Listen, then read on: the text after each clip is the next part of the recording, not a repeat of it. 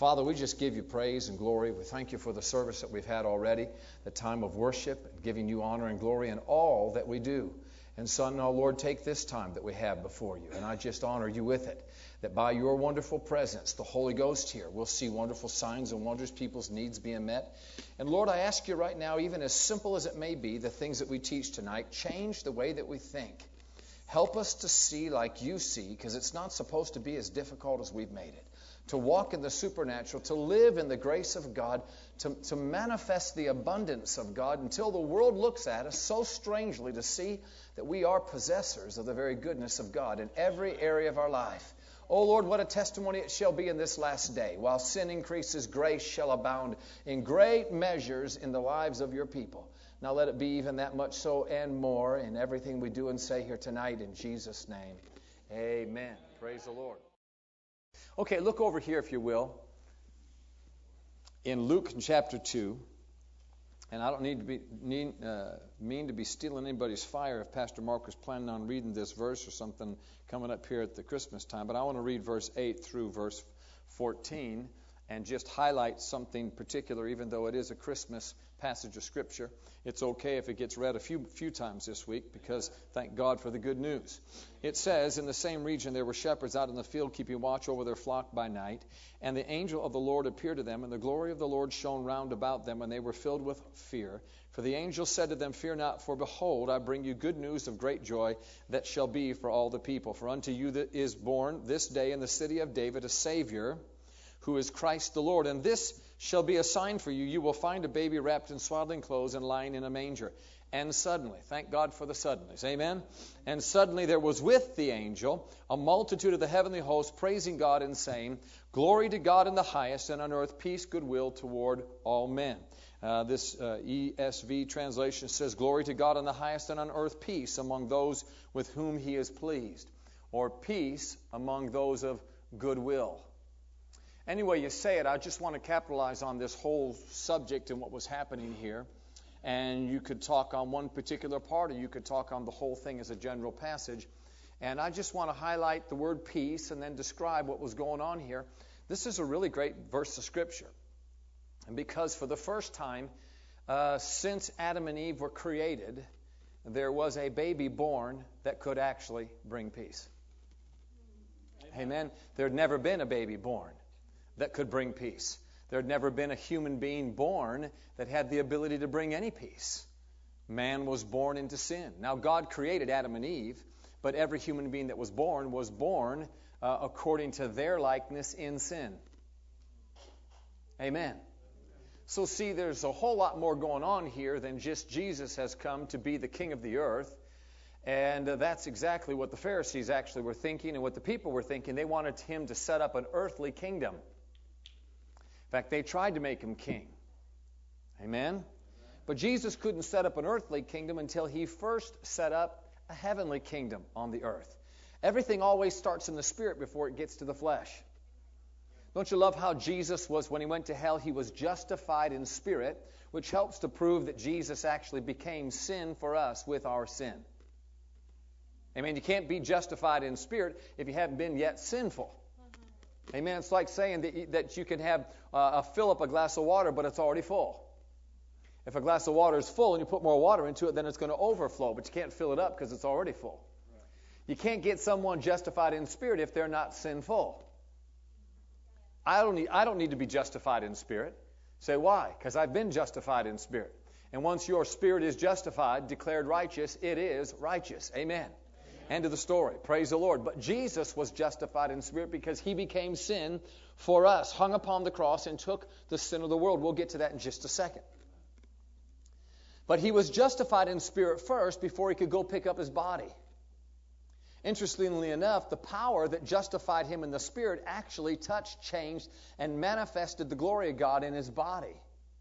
Because that body was in a mummified tomb, and there was just a little space there that they had not yet taken the cloth and mummified completely, that they would have done later. And Jesus, when he was justified in spirit, came out of the grave, went back into his body. He went back into a body that was completely mutilated, that was whipped and torn and beaten and bruised. And we know that I don't think the words can really explain, except Isaiah says that he was not necessarily even recognizable as a human being. Amen? He went into that body and came out that little hole completely so pure that he did not have one scratch left on his body. I mean, like baby skin. Insomuch that when Mary came to the tomb, she actually thought he was the gardener, because the last time she had seen Jesus, he was completely shredded by the whipping post of the Roman soldiers. In other words, how interesting it is that when spiritual life came into a human body that was beat and bruised, it instantly turned that body into perfection. Praise the Lord. That's the same Spirit that raised Christ from the dead that will also quicken your mortal body by His Spirit that dwells in you. I've seen this many times, individuals that were sick and diseased, and the moment that they got saved, eternal life went into their spirit and it touched their physical body. And if you'll get people to expect that the same life that goes into your spirit will also go into your body at the same time, you don't have to pray for healing. You can get them healed by just praying for salvation, because salvation includes the healing, the deliverance, and the soundness and preservation of man. Amen. It's kind of like this. I've never yet have smelled a Reese's peanut butter wrapper that smelled like an Almond Joy. That's because it has a Reese's peanut butter cup in it. And the peanut butter cup affects the wrapper. Amen? And when you get yourself a new peanut butter cup, when Jesus comes to live on the inside, He touches the outside. It just has to change the outside. Amen. The fragrance gets on you. Praise the Lord. The residue gets on you. Amen. The healing begins to flow through your life. It begins to go through your blood into your corpuscles and molecules. Praise the Lord. And it gets in every single organ of your body. Amen. That's a whole lot better than maybe the 2 amens we got. Praise the Lord. That's called divine life, folks. That's where, if we'll learn to live out of that anointing that's on the inside, we don't ever have to be sick again. You don't even have to come up for a healing line because you're not sick. Wouldn't that just be wonderful? To live in a body that never gets sick, so we don't know what sickness is like. If you've had sickness before, and you've had it real bad, and now you're feeling better, better is so much better. But what about if you never got worse? If you only got better? Oh, God has so much for us, doesn't He? Come on the earth, there was no baby ever born that could bring peace among men. No, Jesus wasn't going to set up an earthly kingdom first. That's coming. And that's not very far away. Amen. We have a short period of time before Jesus comes again to take His bride with Him. Then there'll be a 7-year period of time of wrath upon the earth called the tribulation period. After that tribulation period, there'll be what's called a war called the Battle of Armageddon. And after that war, there will be a millennial reign of Christ, where Jesus comes with us, His saints, to rule and reign on this earth. Hallelujah. And the devil and his angels are locked up in a bottomless pit for 1,000 years. Amen. There'll be an awesome and wonderful time. And at the end of all things, and there's a few events that take place to get to the end of all things, God's going to actually refurbish this planet and move the New Jerusalem down to the earth. Does it tell you how much He likes the earth? You know why? Because we are the most special creation that God ever made. He made us so much in His image and His likeness, He plans on hanging out with us for eternity. Amen. And He made this planet for us. He can't wait to come down here and live on this planet with us. Amen. It doesn't mean there won't be a heaven and an earth. It just means this will be a special place where forever, glory to God, we will live and reign and rule with our Lord. Amen. And serve and magnify Him as our God and as our Savior. Hallelujah. So the progression of things is important for you to see. Likewise with Jesus, He was so special. This is where I get my imagination going. And I hear the one angel out there beginning to proclaim that a Savior has been born. And suddenly there's this whole mob of angels. A multitude. Singing and praising and worshiping God. In other words, to me, it's almost as though they were listening to the one advertisement and announcement and just couldn't hold it back anymore, just had to spill the whole beans and began to glory to God in the highest. And on earth, peace, because they knew the gospel. They knew where it was leading to. And finally, they just had an opportunity they'd been waiting on for 4,000 years. They were able to say it. God is going to be at peace with man. Oh, wow. Praise the Lord. God is going to be at peace with man. Turn over to 1 Corinthians and 15, and we'll understand here by verse 21 what we're talking about, why it's so important that Jesus came in His perfection that He did. No other man could set man free. This is what really separates us from all other religions. All the other religions of the world deal with the outward performance of man, with his behavioral, trying to straighten out the way that he lives. And you know, we always applaud behavioral. Good behavior is way better than bad behavior. Amen, parents? Praise the Lord. But all the good behavior in the world will never save you. Amen. You could be the best person in the whole world and still go to a devil's hell because the need in your life is not the outside behavior. That'll take care of itself when you get the inside changed. It's the heart of man or the spirit of man that is corrupted by sin that just comes through the whole line and lineage of being born into this earth. That's the law of Genesis. Everything will reproduce after its own kind. Adam and Eve became sinners by disobedience. Their heart was filled with sin. They no longer had fellowship with God. And now Jesus comes as the only human being born into the earth that can bring that fellowship. Amen. This is the reason why the angels are so happy. They're singing peace, peace, peace. Because God has not been able to be at peace for 4,000 years. Man's heart has been separated from Him. And now, glory to God, through this wonderful baby that is born in Bethlehem. That's why we're so excited. It was God's gift to us to set man free so that man could come back into fellowship and relationship with God. And just as much as it is for us to come into fellowship with Him, can you imagine how excited He was to be able to wrap His arms around His children one more time? Come on, what a message the angels brought us. There's a whole lot more to it than we know. But look here, if you will, in verse 21, it says, "For as by a man came death, by a man has come also the resurrection of the dead. For as in Adam all die, so also in Christ shall all be made alive." Amen. Can you begin to see it here? It's real simple. One man got us into trouble, another one man got us out. Amen. It was one man's action that brought sin into the world and corrupted the human heart, but it was another man's action that brought a release from sin and made it possible for every single human being to walk in fellowship with God. Come on, this is what Jesus began to talk about in John 14. Let's turn there. John chapter 14.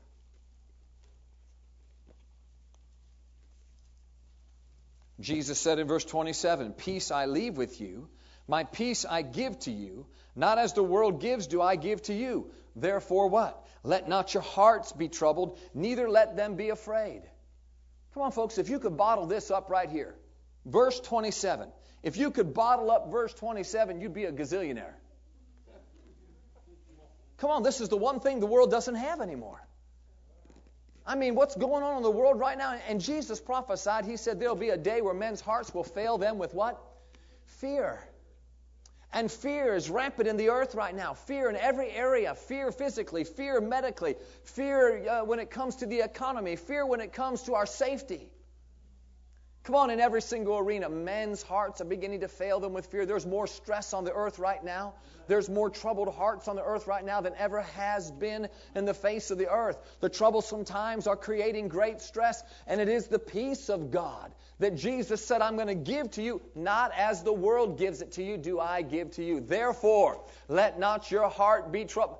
Folks, you realize we can walk just like Jesus did through a storm that was so absolutely horrible that the disciples thought the boats were getting ready to turn over, and Jesus made one comment to it. He said, "Peace, be still." And that storm listened to Him and immediately became silent. My goodness, the disciples went to the back of the boat and conferred among themselves, saying, "What manner of man is this?" Well, the same kind of manner of man Jesus is exactly who He's made us in His image and likeness. We are just like the resurrected and glorified Christ, united together with Him so much so that our words as well can bring the peace of God to the storms of your life. Jesus didn't give us peace like the world has it. Jesus gave us peace like God has it. Oh, glory, hallelujah. Thank God for our peace. Can you say amen? Amen. Thank God for our peace. Praise the Lord. Praise the Lord. Hallelujah. Look over at Romans in chapter 5.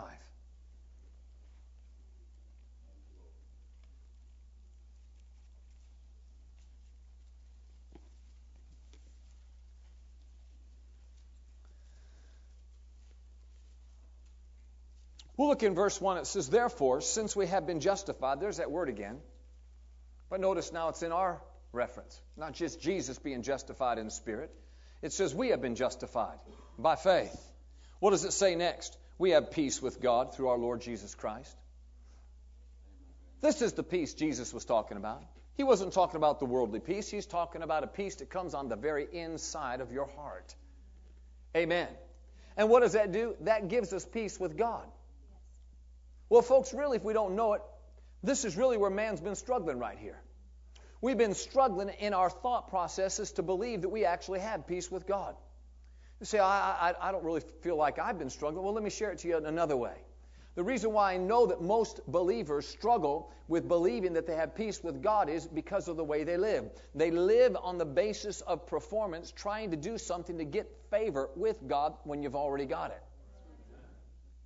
Folks, if we've got peace with God, that means you can go right into Daddy's home. Amen. Go right into His room. Praise the Lord. Without any fear, without any guilt, without any condemnation. You don't have to feel bad about anything you've done because you got peace with God.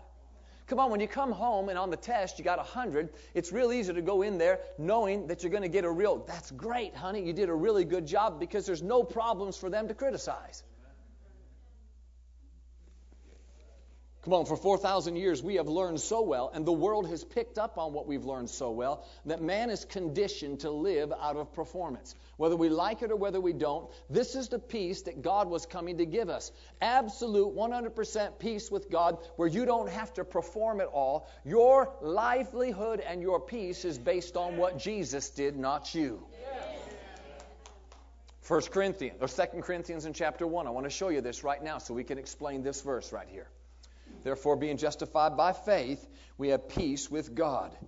Tell you what, when Jesus came to live on the inside of your heart, that moment He brought peace. Amen. And He changed the course of time. What man had been used to, now everything changed. And this is the message that Paul had to preach. He had to preach a message of change. Amen.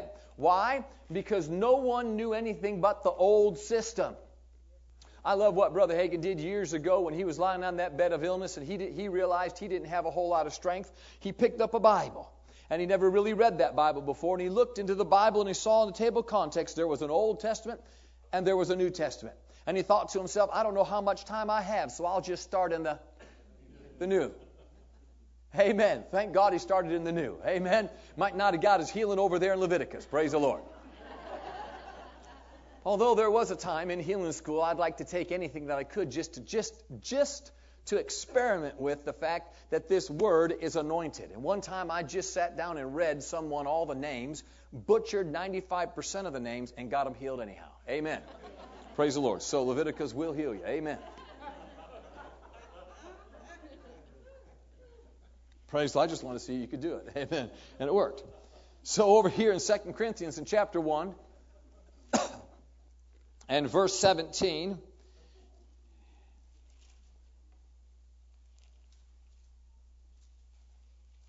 okay, I got a new version of the Bible here, so it's dangerous to preach out of it for the first time. It says, was I vacillating when I wanted to do this? Do I make my plans according to the flesh, ready to say yes, yes, and no, no at the same time? Well, I need to explain this because there's a whole lot more to what he just got through saying. Of course, other translations say it a little differently. That's why I had to sit there and read it first, because my New King James says it a little bit differently. But when Paul talks about was I planning according to the flesh, that doesn't mean sinful flesh. Not in the sense that we would think, some fleshly sin. What Paul's talking about there, did I plan according to the flesh, he's saying, did I plan according to my own performance? You'll find the majority of the time when Paul uses the word flesh, he does not necessarily mean some sinful fleshly sin. Now, there are times when he does. But the majority of the time that Paul uses the word flesh, like when he said, walk in the Spirit and not in the flesh. For the flesh wars against the Spirit wars against the flesh. Remember when he talked about that in Galatians chapter 6? Paul's not talking about, carnality like we think. Paul's talking about don't live according to your own performance. Don't live out of what? Out of self-righteousness. Walk and live out of what? Faith righteousness. In other words, live based on what Jesus has done for you, not what you can do for Jesus.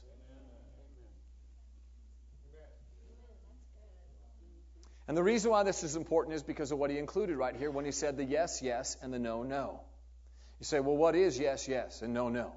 All right, well, for just a moment here, we'll go over to Deuteronomy and chapter 28. Come on, I want you to see this so you can see there's a new covenant. The new covenant is a better covenant, better promises, a greater surety. Amen? It ought to get us better results. Not only clean the heart up of man, but also help him to live that way.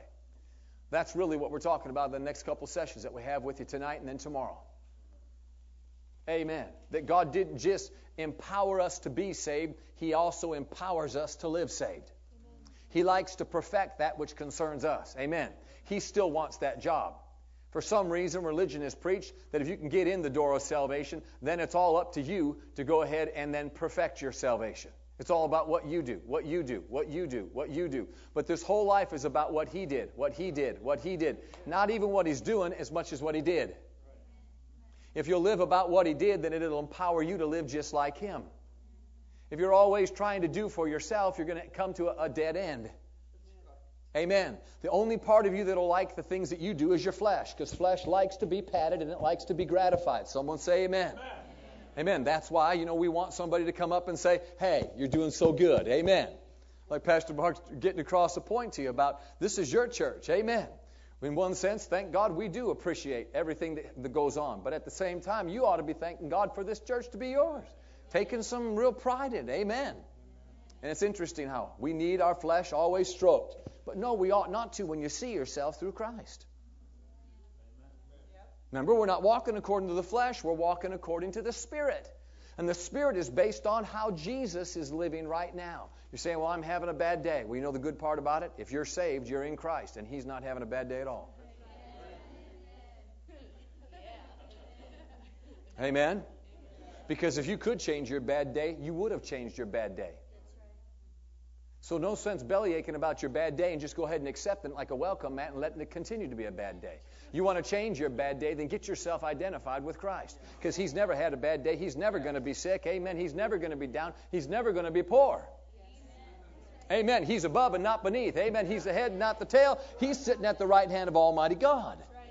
And so are you. Now, under the old covenant, you see, Paul said, I didn't come to you and just kind of think lightly about this in the flesh. In other words, trying to base my life and my importance off of what I do. Paul talked to us and told us, he said, listen, I'm the Pharisee of Pharisees. That's what I was. In other words, I was top in my class among those who classified their whole life's existence based on how well you live according to the law. Come on, that Pharisee's got to keep the law, every single jot, every single tittle. What's a jot and a tittle? That just means you cross the T's and you dot the I's. You can't leave out a comma. You can't leave out an exclamation point. You got to do it exactly as the law says. And they made the law become their Savior, but the law was never given to become a Savior. The law was given through Moses by God to do what? To show sinful man who had no limitation. Come on, I can only understand that best by thinking back to when I was over on the Autobahn in Germany, and it was a rainy day, and we were just coming around a curve where we got to these big, huge mountains, and of course it was all mountains, big, huge mountains of the Alps, and I'm looking off in the distance at the castle that Walt Disney came over and copied for the Magic Kingdom. But this was the real deal, see.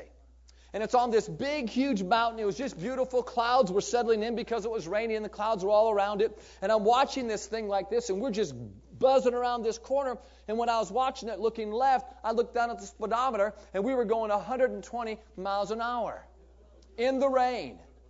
And we were in a minivan. I didn't know that the tires were rated to go 120 miles an hour in a minivan.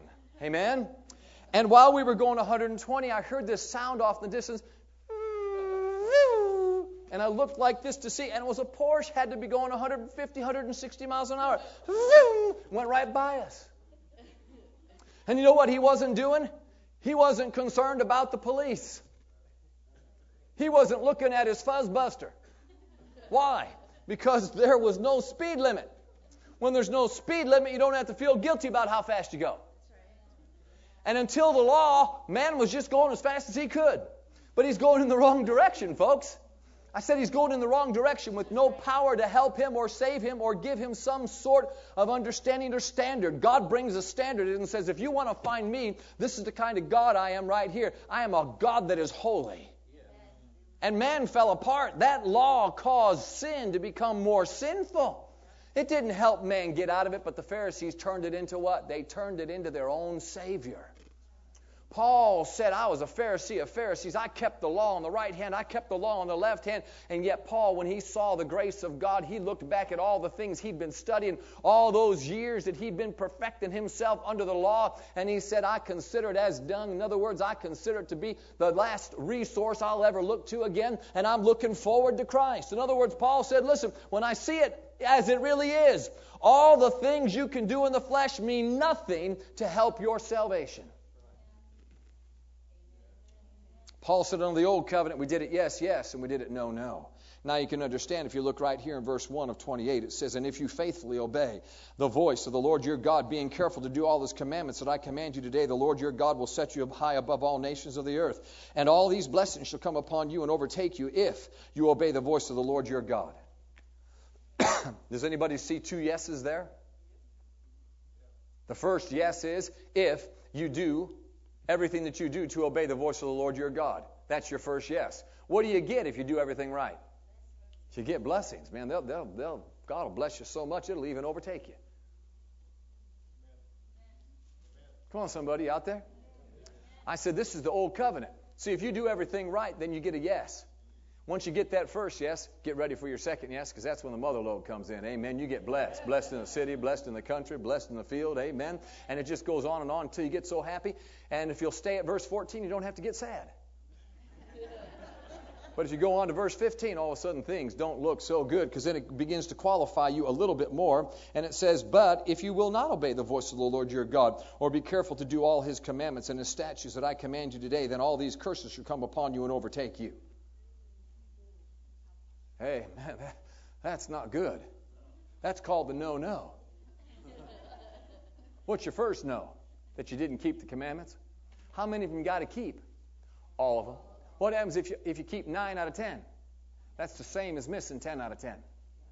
See, God doesn't grade on a curve. Huh? You know, everybody's just messing up so bad today, we'll go ahead and make 100 a 40. No, God doesn't do that. He doesn't say, because things are so bad right now, if you just get 4 right, that's like getting them all right. No, if you miss 1, that's like missing them all. Now, what happens when you miss 1 or you miss them all? You get a no. What follows up with the first no? Your second no. And that's the one you want to run from. It's called the curses. And they'll not only come on you, they'll overtake you. Come on, we were just shouting for 14 verses. Until we got to verse 15 and found out, whoa, there's some really negative things going on here. I've got to live right in order to receive right. Why? Because it's based on you. I said it's based on you. Come on, let's go over here to 2 Corinthians chapter 1. Go right back. And let's see what Paul says, because he says here, do I make my plans according to the flesh, ready to say yes, yes, and no, no at the same time? Verse 18 says, as surely as God is faithful, our word to you was not or has not been yes and no. Paul said the word, this gospel, see, this is why Paul said, I'm not ashamed of the gospel of Christ, for it is the power of God unto salvation. See, the real gospel is not just good news, folks. It's too good to be true good news. I mean, if you preach the gospel right, it'll absolutely seem like a fairy tale every time. It'll seem too good to be true. You'll actually be able to live happily ever after. I mean, that stuff that dreams is made of comes right out of the gospel message. This is so good. God had you in mind before the foundation of the world and rigged your success so that you could walk in absolute power and authority and the might and dominion of his covenant. And he did it so well through grace that you couldn't mess it up. Now, see, we didn't get excited as enough as we should about that last part. He did it so well in grace that you couldn't mess it up. Amen. Still makes me wonder if we're all excited or all here tonight. Amen. And we'll get you out in a few minutes. But I want to say it one more time. God did such a great job in the grace of Jesus Christ that we couldn't mess it up. I mean, God actually planned on not just getting us into heaven, putting our tag called Christian on our back. He actually planned on empowering us with such glory that we would live and walk like as though we were already in heaven. And it would be so hard to mess it up, we'd have to on purpose. Come on, somebody. This is too good to be true. What? The angels couldn't hold it back. That's what I'm telling you. The more you hear about this, you'll understand why you would have been just like them. You heard that one angel spouting off talking about how Jesus was born. I'm telling you what, the good news has come to the earth. And all of a sudden you'd say, I can't hold it back. You got to hold it back. I can't hold it back. I need to tell everybody what. And the next thing you know, it just got infectious. And all those multitudes were there but weren't seen. And all of a sudden they just appeared and said, woo, glory. Started shouting. What are you shouting about? Glory to God in the earth. Hallelujah. Why? Because peace has come. Goodwill toward men. Man, this is the love of our Father. To send a son, praise the Lord, born of a woman that could actually die on the cross and take your sin, relieve your debt, praise the Lord, close your account, hallelujah, and set up a kingdom within your heart that would outwardly affect your life. Glory to God. And His grace was so perfect, His love so immense, that you couldn't mess it up and you could live like Christ while you're in the earth. Come on, we get all excited about getting to heaven. Oh, we sang that song in my Baptist church for years. When we all get to heaven, what a day of rejoicing that'll be. And thank God it will be. But we ought to have some heaven right now to go to heaven in. Eternal life we've thought for so long is getting to heaven. But the real truth about it, it is a quality of life. Eternal life is God's heaven living in you. Come on, listen to the rest of what this says. He said, for the Son of God, Jesus Christ, whom we proclaim among you, Silvanus, Timothy, and I, was not yes and no, but in Him it is always yes. Now, see, we stop right here and have Pentecost. They were rocking and reeling in the streets of Jerusalem. Why? Because notice what it said. In Christ, it's always yes. Always yes. Do you know what always yes is? That's the blessings. It's always the blessings. Well, what about if I mess it up? You can't mess it up. It's not based on you. What? Listen, you didn't cut the covenant. Jesus did. Who did He cut the covenant with? His Father.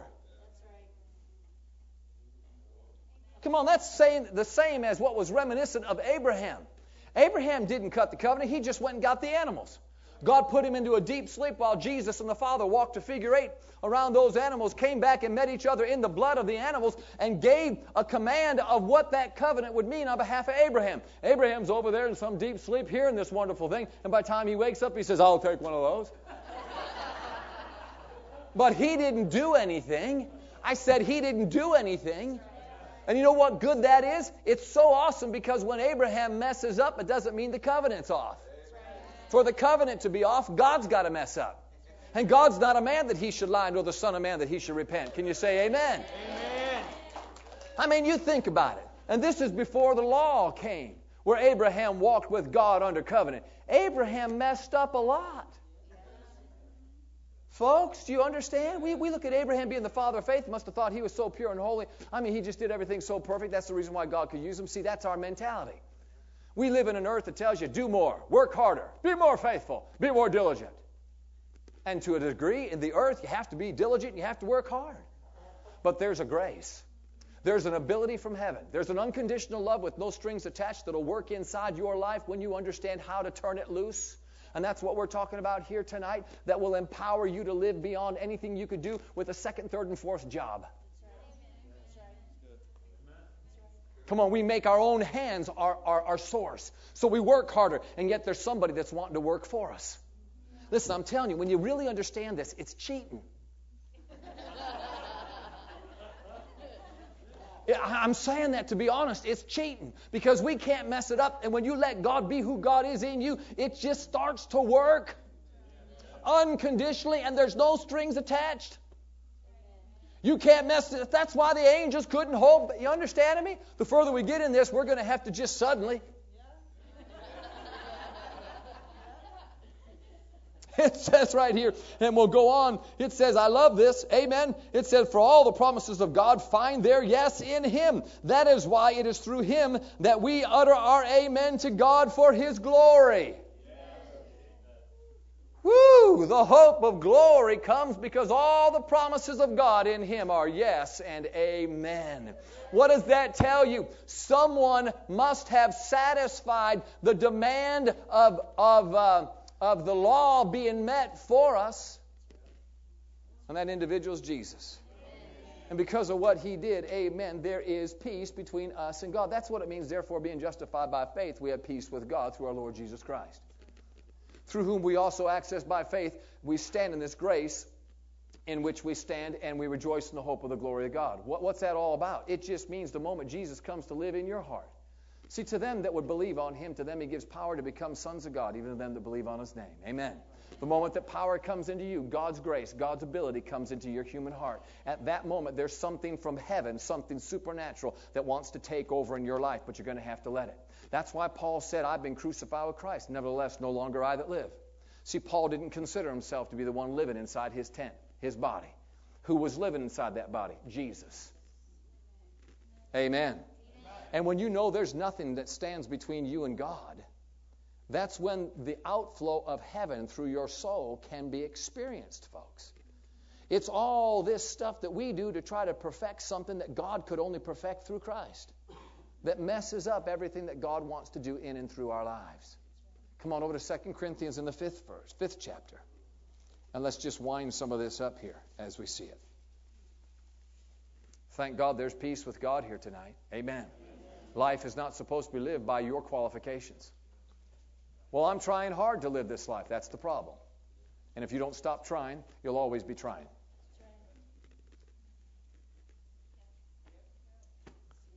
Amen. Come on, in my short time that I've lived, I've watched it in churches too. You go to certain churches and they're trying so hard to get the anointing. And you'll go back 4 or 5 years later, they're still trying so hard to get the anointing. And if it's not prayer, now it's joy. If it's not joy, it's something else. It's giving. You got to bring something. You got to go 3 people to church in the next month, and then the anointing will come. See, not everybody brought 3 people. That's the reason why we don't have the... See, it's always something. It's green door, blue door, red door. See? It's let's make a deal. Pick one of these, and then the anointing will come. Why? Because people are qualifying themselves in God by their own performance. And that's the very thing that will stop the anointing from working in your life, is when you're going to try to take all the glory for it. God doesn't need your help. He just needs your agreement. You got to understand that what He did in Christ was so perfect and so well done. It doesn't need to be redone. Do you understand there's something very interesting about the Old Covenant and the New Covenant? In the Old Covenant, there is a piece of furniture that does not exist in the temple and in the tabernacle. In fact, it's the piece of furniture that you're actually using right now to enjoy this sermon, and I trust you're enjoying it. What is that piece of furniture? It would be a chair or a bench. It doesn't exist in the temple. What do you mean? The priests were always standing because they were always giving sacrifice, because the blood of bulls and goats could never cleanse the conscience from dead works. It would only atone temporarily for the sin condition, but it couldn't change the heart, and it couldn't cleanse the conscience. That's the one thing that's so different about the blood of Jesus. Thank God the blood of Jesus applied to the eternal seat, that mercy seat in heaven. The moment a man accepts Christ as Savior, his conscience becomes clean from dead works so that he can serve the living God. It's not about our dead works to serve God. It's about His work, praise the Lord, that lets us magnify and get in on everything that He purchased for us. Now, the interesting thing is, in contrasting these two, where in the Old Testament the priest always had to stand, isn't it interesting what Jesus is doing right now? He's doing what? The Father's sitting at the throne, and Jesus is pacing back and forth, hoping that what He did was good enough. Praise the Lord. Father, was it good? Was it good enough? Man, they're messing up down there. It doesn't look like it was good enough. No, the Bible says Jesus is sitting right there at the right hand of the Father, and He has raised us up to what? To stand? No, to sit together with Him in heavenly places. What does it mean if we're sitting? The reason why He's sitting is because the job's done. The reason why we're sitting is because the job's done for us too. Amen. That means if He's sitting, you don't have to get up, Run around and try to prove to him how spiritual you are so that you can get something out of him. Come on, we treat God like frequent flyer miles. We're trying so hard to add up enough points so we can get ourselves a free ticket. And that's what produces such frustration in the body of Christ. If we're going to live out of works, we'll always be frustrated because you'll get to a point where you feel like you've done everything that you're supposed to do and it's still not working, and you end up copping an attitude with God like, what's wrong with God? That's why out of that mentality was birthed this phrase. Excuse me if I'm killing a cow right here and you actually happen to be using it. But out of that mentality was birthed, I believe I received my healing, but I'm waiting on the manifestation.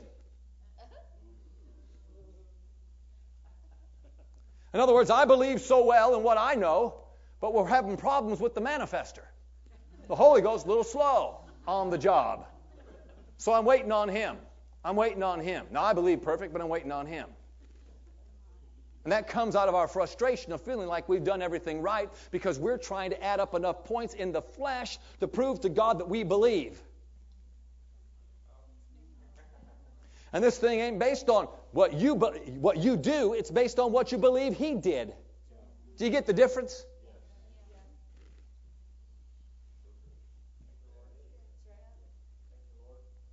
Let that sink in for just a moment. Praise the Lord. While you stare at me, I'll stare at you.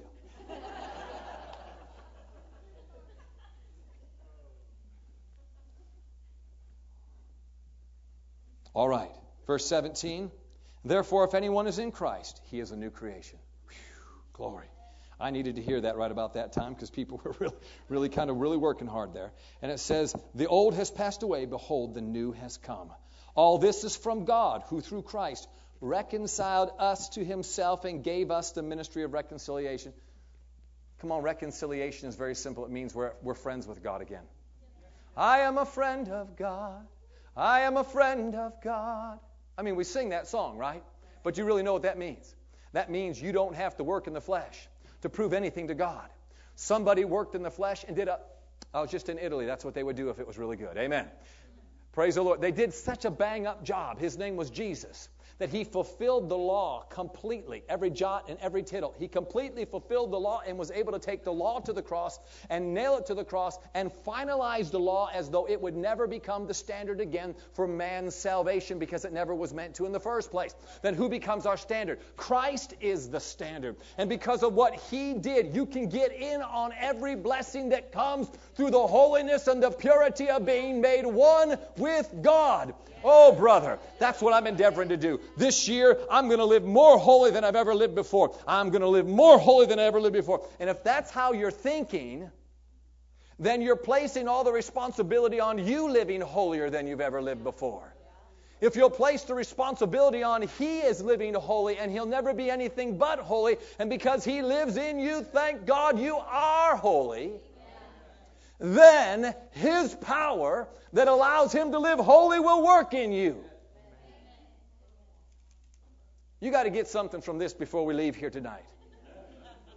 That God didn't save you to leave you alone. Come on, we've had this thing wrong. We've been beating people over the head. I mean, in the world, people go out and sin and enjoy it. Huh? It's the church where we're all mean.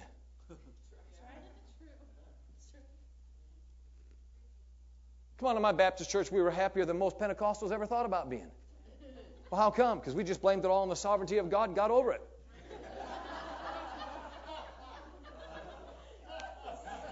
God wanted me to have this. I mean, I went up to pray just the other day in the hospital. Went up to pray for this lady. And I mean, this lady, just a freak accident. She fell down the stairs at church. Busted out her whole socket of her eye. They don't know yet if it's even detached or not, the retina. And she's in a coma. Brain swelled up just huge. And I went to pray for her, and the father comes out and he says, well, before we pray, just want to make sure you know it is of the providence of God whether or not she's well or not. I said, that's why I'm so excited, because Jesus came as the providence of God to show us exactly what he would do, and if he were here right now, he wouldn't leave her that way, would he? Well, no. I said, good, I'm glad we're in agreement, because if we weren't, I wouldn't pray. Got right in his religious face in a very nice way. Just to let them know, hey, bucko, this is your daughter's life, for crying out loud. You don't have any more compassion than that to go back to the sovereignty of God, make God be the ogre that killed your daughter? What, did God make her fall down the stairs too? Come on, that's religion, folks. That's how bad religion is. So as bad as that is, it's just as bad for us to sit at home and figure out all the things we got to do to please God. Come on, you know how the human psyche is. Remember, the flesh loves gratification. Most of us would probably have to say yes to this. And I would probably have to say there's times I'll even feel this way, even though I'm trying my best right now to not yield to this kind of stuff anymore. But, if we do a little extra praying and a little extra Bible reading, kind of feel a little good about ourselves, like maybe I could talk to God a little bit longer than I have. Huh? Because we feel, in a sense, like we've kind of earned the right to go. Oh, tomorrow we're going to talk about the fact that sin is not the issue. Come on, somebody say amen. Amen. And whether you understand it or not, you need to say amen. Praise the Lord. I'm telling you what, we've made sin become the issue for so long, people think they've got to do something right in order to get to God. But that's exactly what Jesus did. He did everything right to make you right, so that you can go to God even when you feel like you're wrong and get His rightful empowerment so that you don't have to live wrong, you can live right. Listen, your right living is not going to come by your willpower. Your willpower will help you for only so long, because your willpower is also attached to your emotions, whether you know it or whether you don't. I'm telling you what, in a very few days, people are going to get real serious about life. What do you mean? The first of the year. You better enjoy it for the next week and a half while you've got a week and a half left, baby. Because I'm telling you what, the first of the year, there's diets going to be coming. There's exercise programs that are going to come. And I'm telling you, you better be ready. I tell you what, you better be ready. And you get on that diet, I'm telling you what, you're just suffering for Jesus as you think you are, amen. And you're going the best you can for a couple of months, feel like you're doing real good, and all of a sudden something happens on your job at the same time, something happens in your home, and you get into the mully grubs, amen. You start feeling bad for about 2 or 3 hours. The next thing that happens is, forget this, I'm getting the ice cream.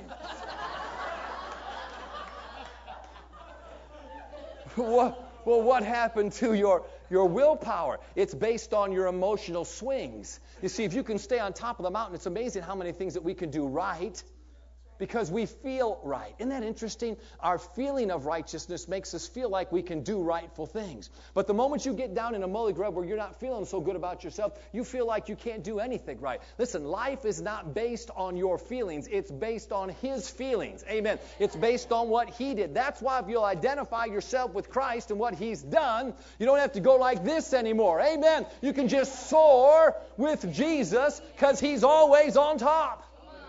I'll tell you what changing your feelings will come very quickly when it's God inside that's changing them, because you have the audacity in the midst of feeling bad to smile on your face because you know Jesus is having a good day.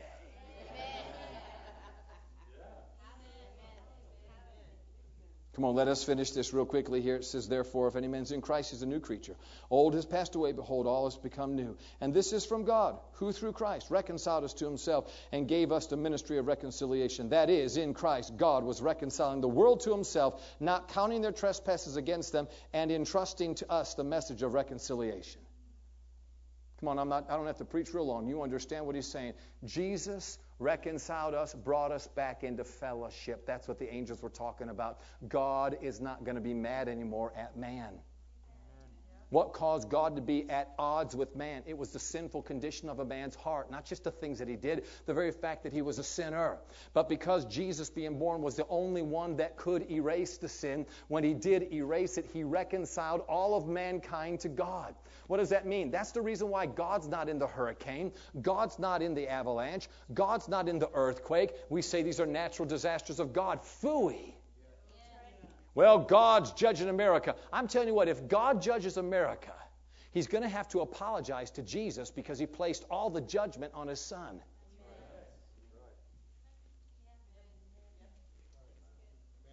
Come on, this thing was legal, folks. Jesus became the scapegoat. He took all of our sin, the past, present, and future sins of your life and the whole world.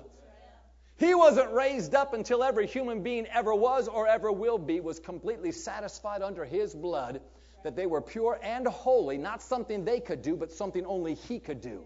It's when you accept what He's done that you begin to experience the very work of what He's done.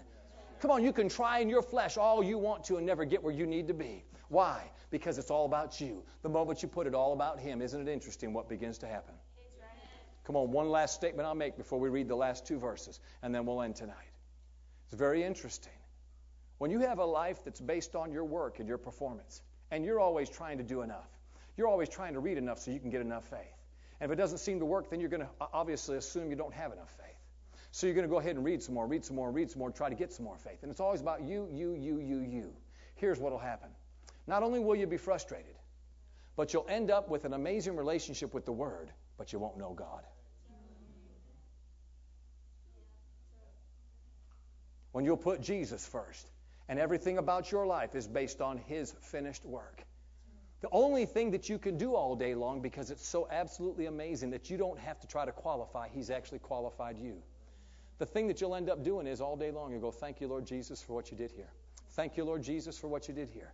Lord, I'm not really excited about this, but I know that you are, and you're living in me, so praise the Lord. Thank you, Lord Jesus, you put me over here. And you put me over here, and you've put me over here, and you've made me a conqueror, you've made me a champion, and you've made me healed already. I don't even have to try.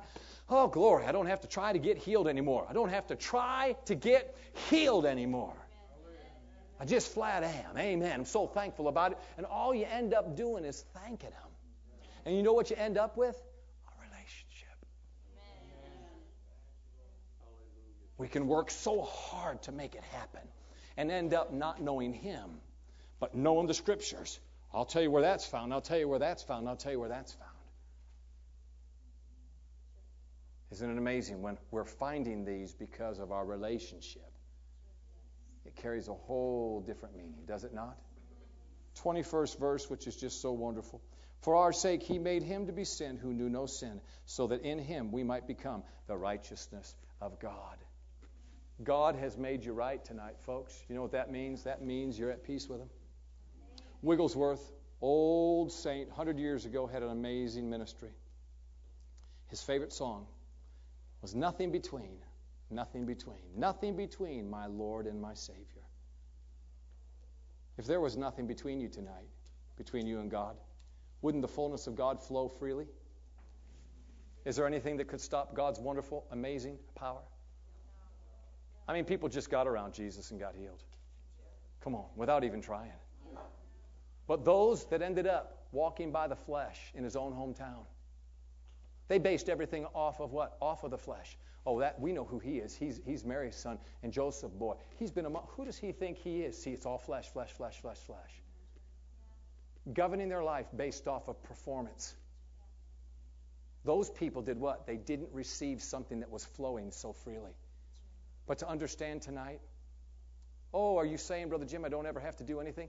I didn't say that. I just said, praise the Lord, if you'll believe the right thing about what He's done, it'll give you the opportunity to do many things. In other words, instead of praying to try to get an anointing, you can go ahead and pray because you want to talk to God. Instead of reading the Bible because you think if you don't read the Bible, then you won't get your healing or you won't get your blessing, and then the job, you won't get it because, you see, we're placing everything off of our performance. You'll get to read the Bible. Why would you want to read it? Because it has things like we've talked about in there that show you how wonderful you are and how wonderful He is and what He's done for you already, so that you can begin to experience the supernatural instead of just talk about it like it's something you have but you've never seen. Come on, somebody. We're saying something right here in the last few minutes. Wigglesworth used to sing this song, Nothing Between, Nothing Between. If there was nothing between tonight, wouldn't that power flow unhindered into your bones, into your muscles, and into your joints? Wouldn't it flow into your job and into your home and into your family? It just get off on your house, praise the Lord. It just get in your finances, praise God. And the favor of God, do you know what the favor of God is? So amazing, God's favor without you having to do anything to get it. It's so amazing that if this room right now was nothing more than packed with PhDs, and I've never even finished high school, and we were all going for the same the same job, do you realize I'd be the one to get it? And I'd get an increase twice as much what they offered you. And you know what you'd be saying? That's not fair. And you know what I'd say? You're right, it's not. Too bad. What do you mean? Yeah, too bad. I'm a favorite in my Father's house. I'm united to the firstborn. Yeah, but you didn't do the right thing yesterday. It has nothing to do with my position in Christ.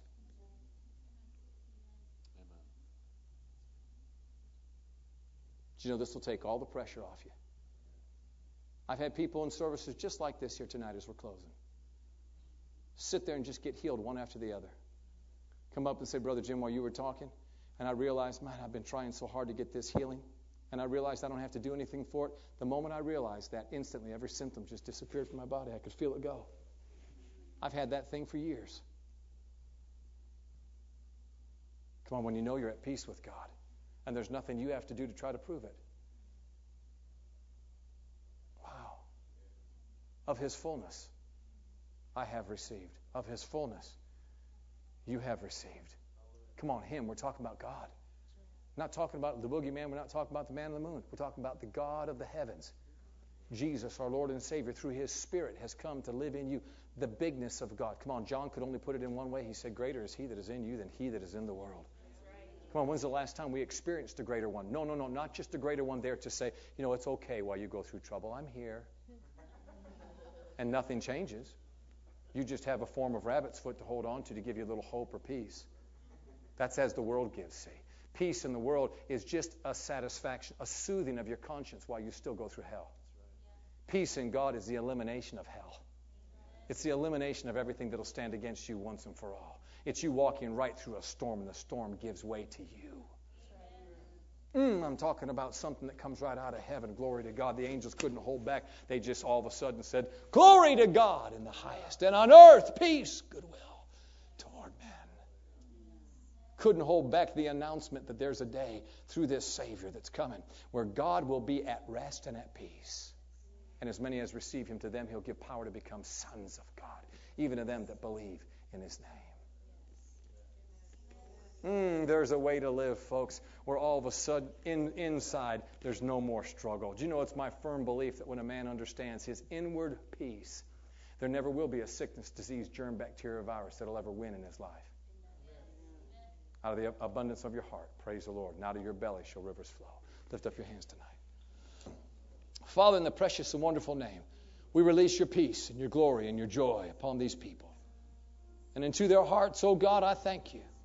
Flows such a wonderful river of your living water. In other words, your wonderful grace, your ability to alleviate the problems of life, to demolish every addiction, to set men free, to give them hope and liberty, to heal their body from the top of their head to their soles of their feet, to help them to walk in victory, and never again shall they see defeat. Oh God, we thank you for this wonderful peace that we have with you, to come boldly before the throne of grace to obtain mercy and find grace to help in a time of need. We thank you, Lord. This was the heavenly seed, Jesus sent to the earth long, long ago, 2,000 years. He has died and yet been resurrected for man to live in this place of peace. Lord, we hear the message. We accept it well. We understand what it means, hallelujah, that Jesus went to hell. And for our sins, He paid the price, was resurrected on the third day. Hallelujah. The devil has nothing over our lives. But Lord, tonight we walk out of this place knowing that there is a flow of your Spirit and an expectancy of the hope of the glory of God. Lord, I decree over the lives of these people healing and health and victory in this new year like they've never experienced before. Lord, we'll get out of the way. We'll let you take the horn, Lord God. We'll just be behind you, Father God, running this race with you. It'll be an honor and a privilege not to have to try, but just to experience, to trust and obey, for there's no other way to be happy in Jesus but to trust and obey. In case there's someone here tonight that's never known Jesus as Lord and Savior, with every head bowed, every eye closed.